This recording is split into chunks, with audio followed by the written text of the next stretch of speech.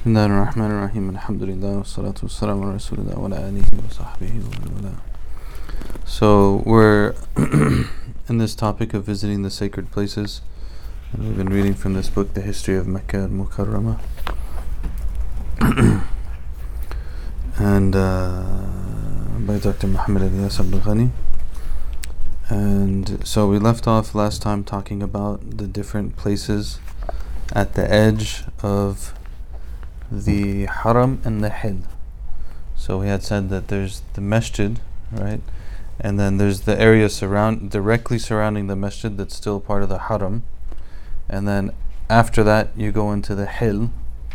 So, from like sacred and then normal, I guess. I don't know how to translate those things best, but not sacred in that sense. And then outside of that, the next layer is where the miqat are, which we'll talk about inshallah. So one of the things that had come up afterwards was this question of, can you go to any of those places if you're inside of Mecca and you've already made your umrah and stuff, or you live inside of Mecca and you're going to go outside, you want to make another umrah, can you go to any of those other places that were mentioned or that we talked about, like Ji'rana and Hudaybiyah and so on? Then can you go to any of those places, or is it only Tan'im, Masjid Aisha, that you can go to? And so had a conversation afterwards with someone, for the sake of recordings and live streams and stuff, who will remain unnamed, Hafidhullah. And it turns out that there are positions that you can only go to Tan'im. But it's not the majority position. Majority position is you can go to any of those places. That being said, that's the edge of the Haram and the Hill. Then, like we said, if you're coming from outside of that whole area, you don't make your ihram from the edge of the Haram and the Hill. You make your ihram from the miqat. And the miqat are specific places that the Prophet ﷺ specifically specified for people that are coming into Mecca from different directions. So he ﷺ specified that Dhul Hulayfa is the miqat for the people of Medina, that Juhfa is the miqat for the people of Sham, that Qarn al-Manazil is the miqat for the people of Najd, and Yalamlam is the miqat for the people of Yemen. These are specifically mentioned by the Prophet ﷺ. He also said that these will be the miqat for people that come from other than those places but are passing like in that direction, right? And the people who live within the miqat but outside of the haram, they're in the hill, they enter ihram from their homes. They're already there. They don't have to go to the miqat. That being said, the miqat are different distances. So he has a little table here away from Mecca. Qarn al-Manazil is 80 kilometers, Dhatu Irq is 90, Yalamlam is 130, and Juhfa is 182 kilometers. And the farthest of them is Dhul Hulayfa, the one that is for the people of Medina, which is 410 kilometers away from Mecca al-Mukarramah. So the first of them is Dhul Hulayfa. It's also referred to by another area over there called Abiyar Ali, and it is 410 kilometers north of Mecca, and only it's 10 kilometers from the Masjid al-Nabawi. So it's very close to Medina, very, very close to Medina. So usually, like what I was just talking to the tour guide guy about, is that like basically everything will get ready like you're going into ihram from the hotel, because we're going to go to Medina first and then Mecca, right? And then they just stop at the masjid there to pray 2 rak'ah, because the Prophet ﷺ used to do that. And but we don't like assume ihram there. For most Westerners, you don't want to do that anyways. Most Westerners are not accustomed to these kind of things. They're not accustomed to going to the bathroom in Masjid al-Azhar. They don't have the experiences of these kind of places that keep you on your toes and teach you how to remain pure in the face of massive quantities of impurity. Allah, Allah. So there's a big masjid there. The masjid can accommodate 5,000 worshippers. in Dhul Hulayfa. Then the other one, like we said, is Qarn al-Manazil. It's called that because of the mountains. It's like a mountain on top of a mountain, basically. It's the outcrop on the mountain. And it's from the direction of Najd. This is, there's two masjids there just because of the location. One of them is called Masjid Sayyid al-Kabir, and the other one is Masjid Wadi Muhrim. So they're both in that relative area. And people that are coming from the Gulf, they're coming from Riyadh, they're coming from Ta'if, would all pass through that area. This is where the Prophet ﷺ met Jibreel alayhi salam, and Jibreel asked him if he wanted him to, these are the angels of the mountains, if you want they can destroy these people. That's at this place of Qarn al-Manazil. So that if you remember that narration after the Ta'if incident, right? So this is from the direction of Ta'if. He's coming back from Ta'if. The people that are coming from Ta'if, they would pass through there. And that's where Jibreel alayhi salam asked him, your Lord has certainly heard what your people have said to you and how they responded to you. Allah has sent the angel that's in charge of the mountains so that you may command him as you like. So the angel in charge of the mountains told him, Ya Muhammad, what is your command? Do you want me to bring these two mountains onto the people and destroy them? And the Prophet ﷺ said, rather, I wish that Allah brings from their progeny those who will worship only him. So that's the Prophet ﷺ. He's in it for the long game. Sallallahu alayhi wasallam. So that's that location. That Iraq is the place for the people of Iraq. So, they come from that direction. There's multiple narrations. One of them indicates that the Prophet ﷺ specifically pointed out this location as well. Another one of them says that in the time of Umar radiallahu anh, people came from that direction and they asked him, where should we go, because the other ones are far for us to go around considering our route. And Sayyidina Umar gave them that particular location, Allahu A'lam, which one is true, but it's 90 kilometers away from the Masjid al-Haram. And it says there used to be a masjid there, but now there's nothing there because there's not really any road leading in that direction anymore. Next one is Yalamlam. It's for the people of Yemen, 100 kilometers away from Mecca. And there is a masjid over there. It's called Masjid at Yalamlam. There's some interesting info on here, but it's kind of like more trivia based than anything else. How many square meters is it and stuff like that. I don't think that's really what we're here for as much. And then Juhfa is the miqat for the people that are coming from Syria and Egypt in that direction. And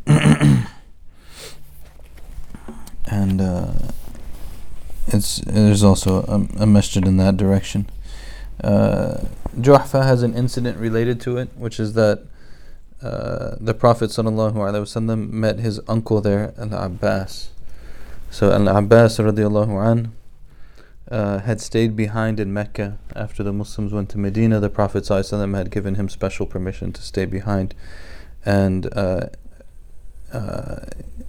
he was actually leaving at that point, going from Mecca to Medina.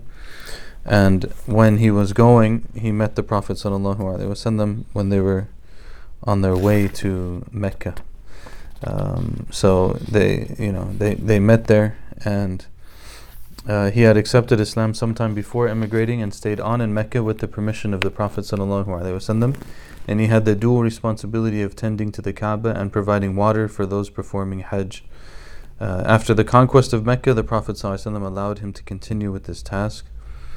And he passed away in Medina in 32 after Hijrah radiallahu ta'ala anhu, and he's buried in Baqiyah. So then that leads up to the Kaaba itself. The Kaaba has many names as mentioned in the Quran. Allah subhanahu wa ta'ala said, جَعَلَ اللَّهُ الْكَعْبَةً بَيْتًا حَرَامًا قِيَامًا لِلنَّاسِ. Allah made the Kaaba, the sacred house, as a that's an interesting translation, by which the physical and spiritual safety and well-being of mankind is maintained. Qiyam lin-nas. It's a support for the people. SubhanAllah, that's beautiful. That's a beautiful translation, actually. So this verse actually mentions two names. It mentions the Kaaba and it mentions the sacred house. These are both the names for the Kaaba. Kaaba is also called in the Quran Baytullah, the house of Allah. It's also called the Bayt al-Atiq in the Quran, the ancient house. It's called the Qibla, actually the direction that we turn in prayer. There's multiple people who built the Kaaba throughout history. So in the first session when we talked about it as being from the time of Ibrahim alayhi salam. Some people take it back further, and they say that the Kaaba, actually the first building of the Kaaba, is from the angels, and then from Adam alayhi salam, and then to Ibrahim alayhi salam. So, for example, Abdullah bin Umar radiallahu anh narrates, and this is seemingly a more reliable narration. Abdullah bin Umar narrates that Allah sent Adam down to earth, and He said to him, I am sending down with you a house around which tawaf will be made, just as tawaf is made around my throne, and which salat will be performed just as salat is performed around my throne. And then, so that's the end of their narration. It says that when the floods of the time of Nuh alayhi salam happened, the exact location was somewhat lost. They knew, like, this is the general vicinity of where Allah's house is, and but the exact location was lost. And that in the time when Ibrahim alayhi salam built it, and he like re-established the foundation, then that became, like that which was built upon afterwards. So he says here in the book, for example, that they were unaware of the precise location where the house had been. All of the Anbiya, though, they would perform Hajj until Allah identified the place to Hadrat Ibrahim alayhi salam. So they would go to the location, they'd carry out the rites. But Ibrahim alayhi salam then knew the exact location, and he constructed the Kaaba from rocks from the mountains that were around it.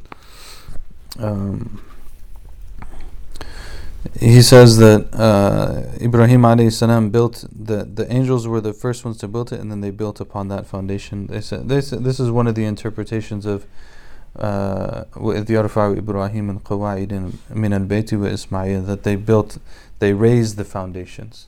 So they said that there's an indication in that the foundation was there, and they kind of like built on it.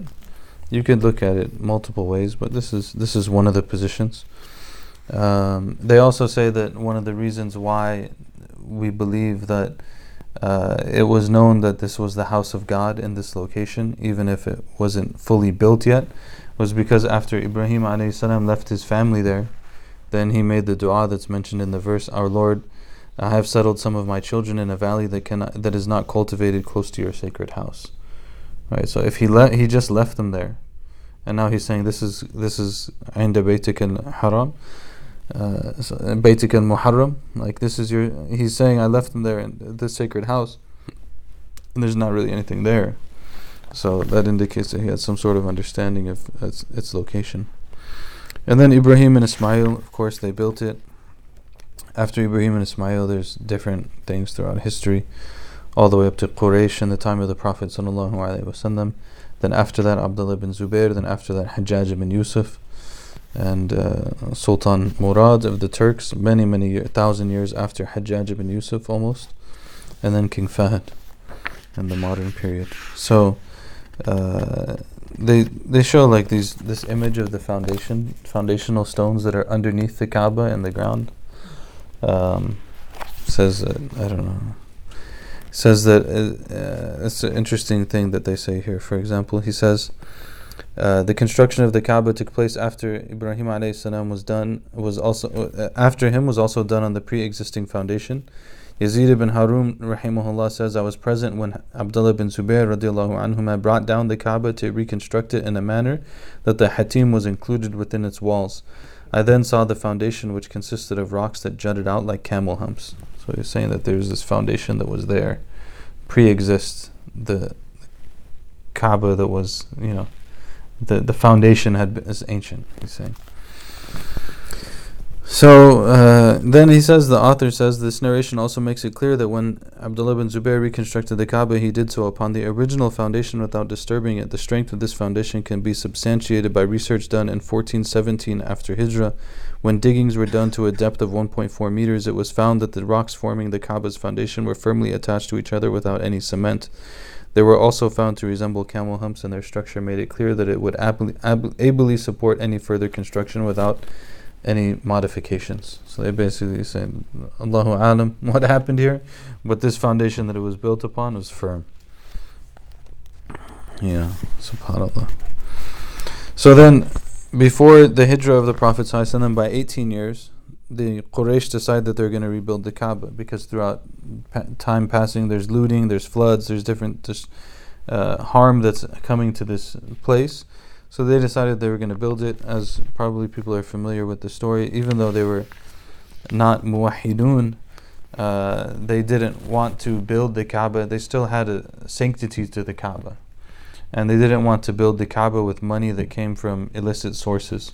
So the end result of it was that they didn't have enough money to actually build the Kaaba on the actual foundation. So it's on the foundation that it is today, that doesn't actually include all of the original Kaaba. And then they built that hatim, the semicircle, to represent that area. All of the area of the hatim is not what was the original Kaaba. Okay, so he says in here that it's roughly 3 meters of that area. So you have to be careful. That's why they say when you make tawaf, you go outside of it, because you don't want to, you just don't take any chances. Go all the way outside, and if you're praying in it and stuff like that, it's better to just face the Kaaba, because you don't know like which part you're on. Mostly like the first 3 meters in that direction, this is part of the Kaaba, just not built that way, as we talked about last time. That after Quraysh built it, and then the Prophet ﷺ had said to Aisha radiallahu anha that this is not the way, this is not actually the dimensions that Ibrahim alayhi salam had built the Kaaba upon. And if your people weren't new to disbelief, I would have rebuilt it according to this. But so he's saying he left it. And then, as we had mentioned, then Abdullah bin Zubayr radiallahu anhu, when he rebuilt it on the original, but then it was destroyed after that. And then when it was destroyed, they built it on the old one. So, and they asked Malik about that later on. This is early in the early generation. They asked Malik about it. Imam Malik said, no, just leave it the way that it is, because we don't want it to become a game for rulers. One of them decides, this one decides they want to change it, this one decides they want to just khliha, leave it the way that it is, because people are making too much back and forth about this. It's going to take away from the sanctity of the place, right? In the minds of the people, obviously, it doesn't affect the actual sanctity of the place, but the minds of the people sometimes, So Quraysh, when they rebuilt it, they raised the doors. The Prophet ﷺ had said that if he was going to rebuild it, he was going to not have the doors raised. And they took off the door that was on one of the sides, so they made it so there's only one door. And there wasn't a roof on the Kaaba before the Quraysh rebuilt it, so they added a roof to it. And they added the water spout, Mizab Rahma. There's a water spout. And they raised the Kaaba, almost doubled its height. So it wasn't about the height, right? It's about the place. So they raised the height, and that was all in the time of the Quraysh Quraysh. So I just leave it there right now. So putting the Hajar Aswad in place. So the Prophet ﷺ, we know the story that when the Quraysh were building the Kaaba, then they came to the point where they had to put the Hajar al-Aswad. And then everyone was going to fight with each other, because this is a great honor, and like our people want to do it and your people want to do it, and everyone is ready to fight. And then they said, whoever comes from this gate of Banu Shayba next is going to be the person who we agree upon to arbitrate in our dispute.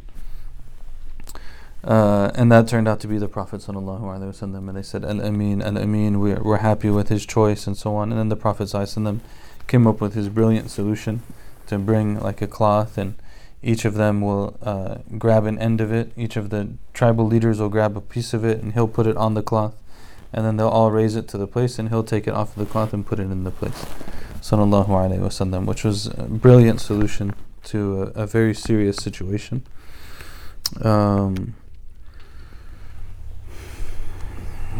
So he Sallallahu Alaihi Wasallam did that. And this Banu Shayba gate, interestingly, he has an interesting footnote in here. It says the Banu Shayba gate was originally the path that Quraysh took to the masjid, because it lay in the direction of their residences. when a gate to the Masjid al-Haram was opened at the home of Shayba ibn Uthman, who lived right beside the masjid, the gate was subsequently called the Banu Shayba gate. When the Masjid al-Haram was extended during the period of Khalifa Mahdi, this gate was included in the Mataf, but its location was marked. So basically, as the masjid grew, they marked where that location was. Now it became part of just where everyone was making tawaf, but they had marked where that location was just out of knowing where this thing had happened, this beautiful story of the Prophet sallallahu alaihi wasallam.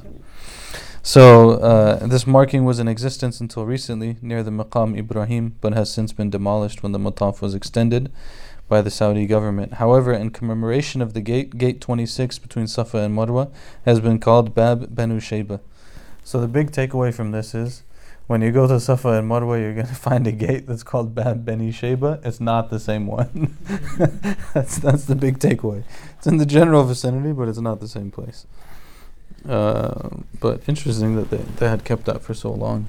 So that was the one main gate through which everybody would enter the Haram. The people of Quraysh lived on that side. Yeah, so they used to come from that side. Subhanallah. So the Prophet ﷺ averted this big problem, and obviously that was a great situation, right? Then there's this other stuff that we mentioned. The Hajar Aswad itself, like that whole black area that's there, is not all the Hajar al-Aswad. So this is basically, I'll read you what it says. This stone is situated on the southern part of the Kaaba and lies 1.1 meters above the ground. Whereas the Hajar al-Aswad was a complete stone, only parts of the stone are affixed to the wall of the Kaaba. Because it was broken during the Qaramita and other incidents. So there was this incident where the Qaramita, they were like this sect that basically attacked Mecca and stole the Hajar al-Aswad and took it back to where they lived. This was in the 300s after Hijrah. Muslim history is crazy. So they attacked it and they stole the Hajar al-Aswad and took it back to where they were in another area of Arabia, and then it stayed there for 20 years until it was restored to its present location. This is so in 339 after Hijrah. So basically, when that happened and other incidents happened, it was broken into smaller pieces. So it says now it consists of 8 pieces of varying sizes, with the largest being the size of a date. And the pieces were affixed to a large stone and then encased in a silver frame. So these pieces were put on the stone, and the stone was put in that silver frame. He gives you a picture of, like, can you see it? Where the pieces are. Basically, if you get to the Hajar al-Aswad, don't shoot for like the right middle. You know, like if you imagine you're shooting pool, like don't go for that. Never mind, that's not a good example. Just the right part, like the right middle part, is the part that might, you might actually miss it. The Prophet ﷺ said, "The Hajar Aswad came from Jannah and was whiter than milk. It is the sins of mankind that had blackened it." Certain narrations tell us that the inner portion of the Hajar Aswad was still white. I feel that is a translation saying, like, the side that's not showing. But Allahu A'lam, what's that? I didn't get a chance to check the Arabic. Mujahid rahimahullah says that he saw the Hajar Aswad when the Kaaba was rebuilt during the time of Abdullah ibn Zubayr radiallahu anhuma. He adds that the part of the Hajar Aswad that was embedded in the wall of the Kaaba was still white. So the side that was facing the Kaaba was still white, and it was the outside that was turned black. It is therefore evident that the sins of mankind affected only the exposed portion of the Hajar Aswad. Because this portion is black and color, the stone has been called Hajar Aswad. It's been called the black stone. Then Ibn Zahira says, when the effects of sins can blacken a stone, how much damage would it do to the heart? Subhanallah. Allah protect us. It's said that the Hajar al-Aswad was brought from Jannah and presented to Sayyidina Ibrahim alayhi salam to be placed in the corner of the Kaaba. And when the Quraysh reconstructed it, the Prophet ﷺ is the one who put it there. It's beautiful what he says here. It says, by facing this sacred stone that the tawaf is. It is by facing this sacred stone that the tawaf is started and ended.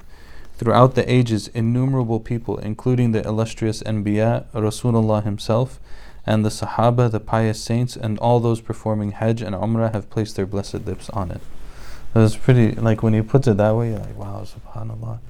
Like how many prophets have kissed the Hajar al-Aswad? Like it's not just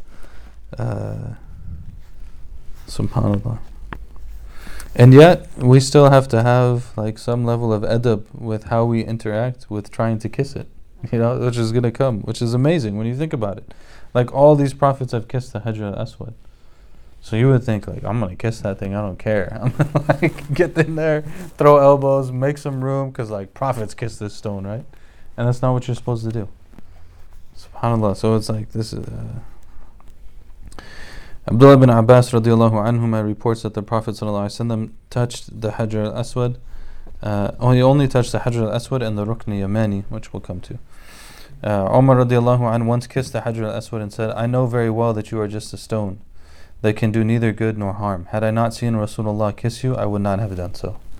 Radiallahu anhu. So Umar was very strict on a lot of these things. And part of that is also that Umar is very early, where there's a lot of possibility for confusion about what is acceptable and what's not acceptable.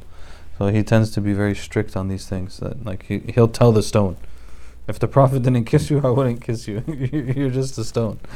But there's other things to consider there as well. But he was very strict on these things.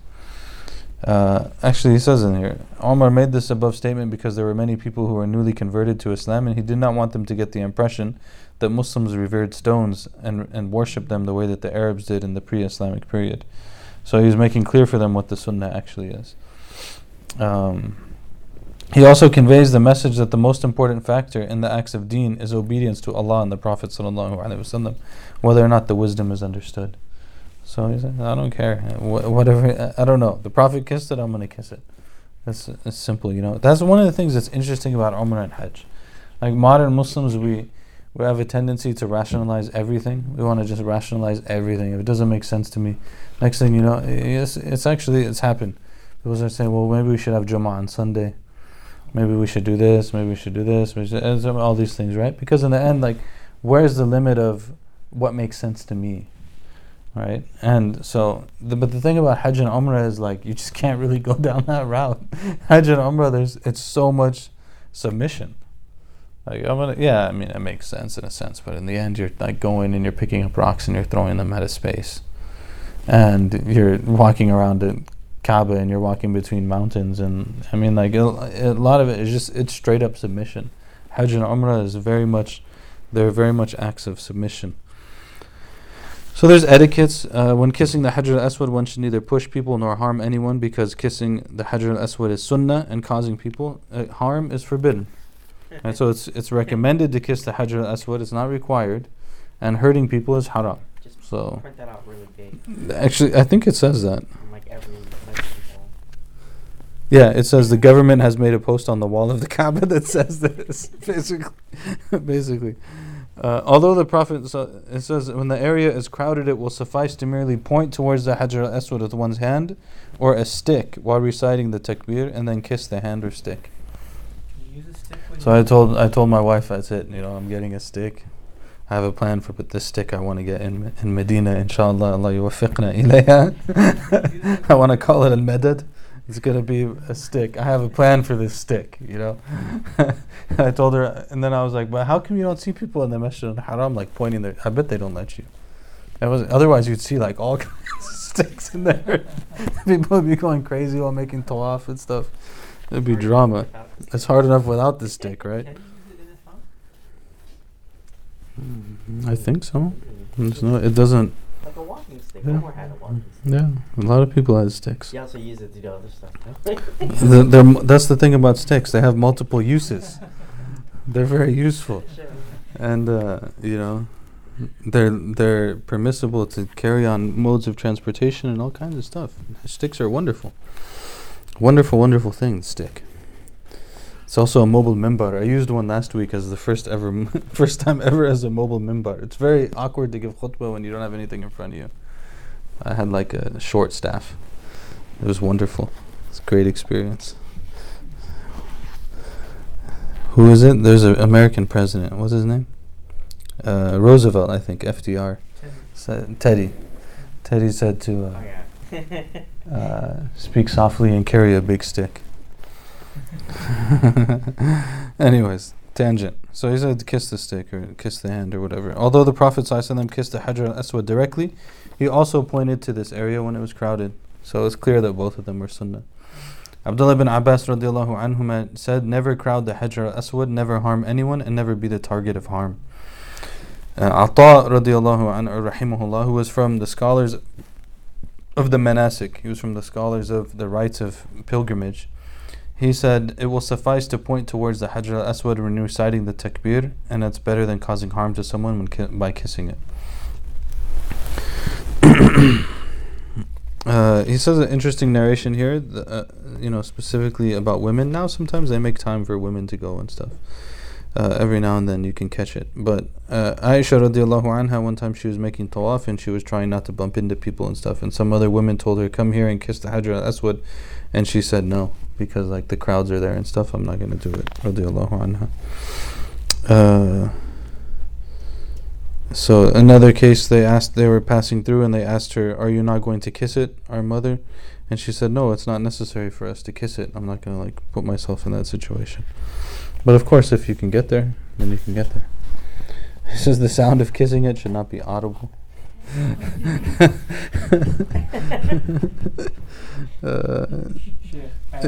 I add something? Yeah. So this is the best way to do it if anyone wants to do it. Right before Salah, make Tawaf. Yeah. And as everyone starts to line up, position yourself in the saf where you're like parallel to it. And as soon as you sit down, by default the crowd will take you there. So you're like down, you're upstream from it. It.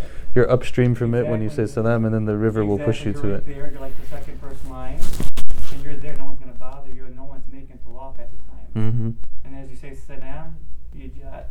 And the line will just take you, and you don't harm anybody. No, mashallah. Yeah. If you're a man, right? Like you probably can't. I think usually for salat they kind of push them back out of that really front. The crowd's going to pull you there. So position appropriately, and you can slide in. And as you start lining up, you sit like right directly in front of it. It's a good advice. You can tell I practice it without hurting anybody. Mashallah. Yeah. What about the middle of the night? 2 in the morning or something, 3 in the morning. Usually it's pretty. It's not as busy. It's still busy, yeah. So I think when they start the Umrah season after Hajj, they have a time where they're actually lining up people to go and have them kiss. Yeah. It's rare. Yeah, I've seen that before too, where they are lining up, and it's actually kind of organized. Oh, that's nice. And also sometimes if you've seen the Harmain recordings, you will see as soon as the salam is done, people just jump on. Sometimes if they are positioning the camera, they dive for it. They just jump. It's a beautiful thing in the end when you think about it. It's a beautiful thing because it's solely out of love for the Prophet ﷺ that anyone cares to kiss the Hajar al-Aswad. I mean, in the end, what is it? It's a piece of rock. It came from Jannah, but it's out of love for the Prophet ﷺ that people are doing that, right? So all of this planning, all of this, everything is just, Any more relics from Jannah? I don't know.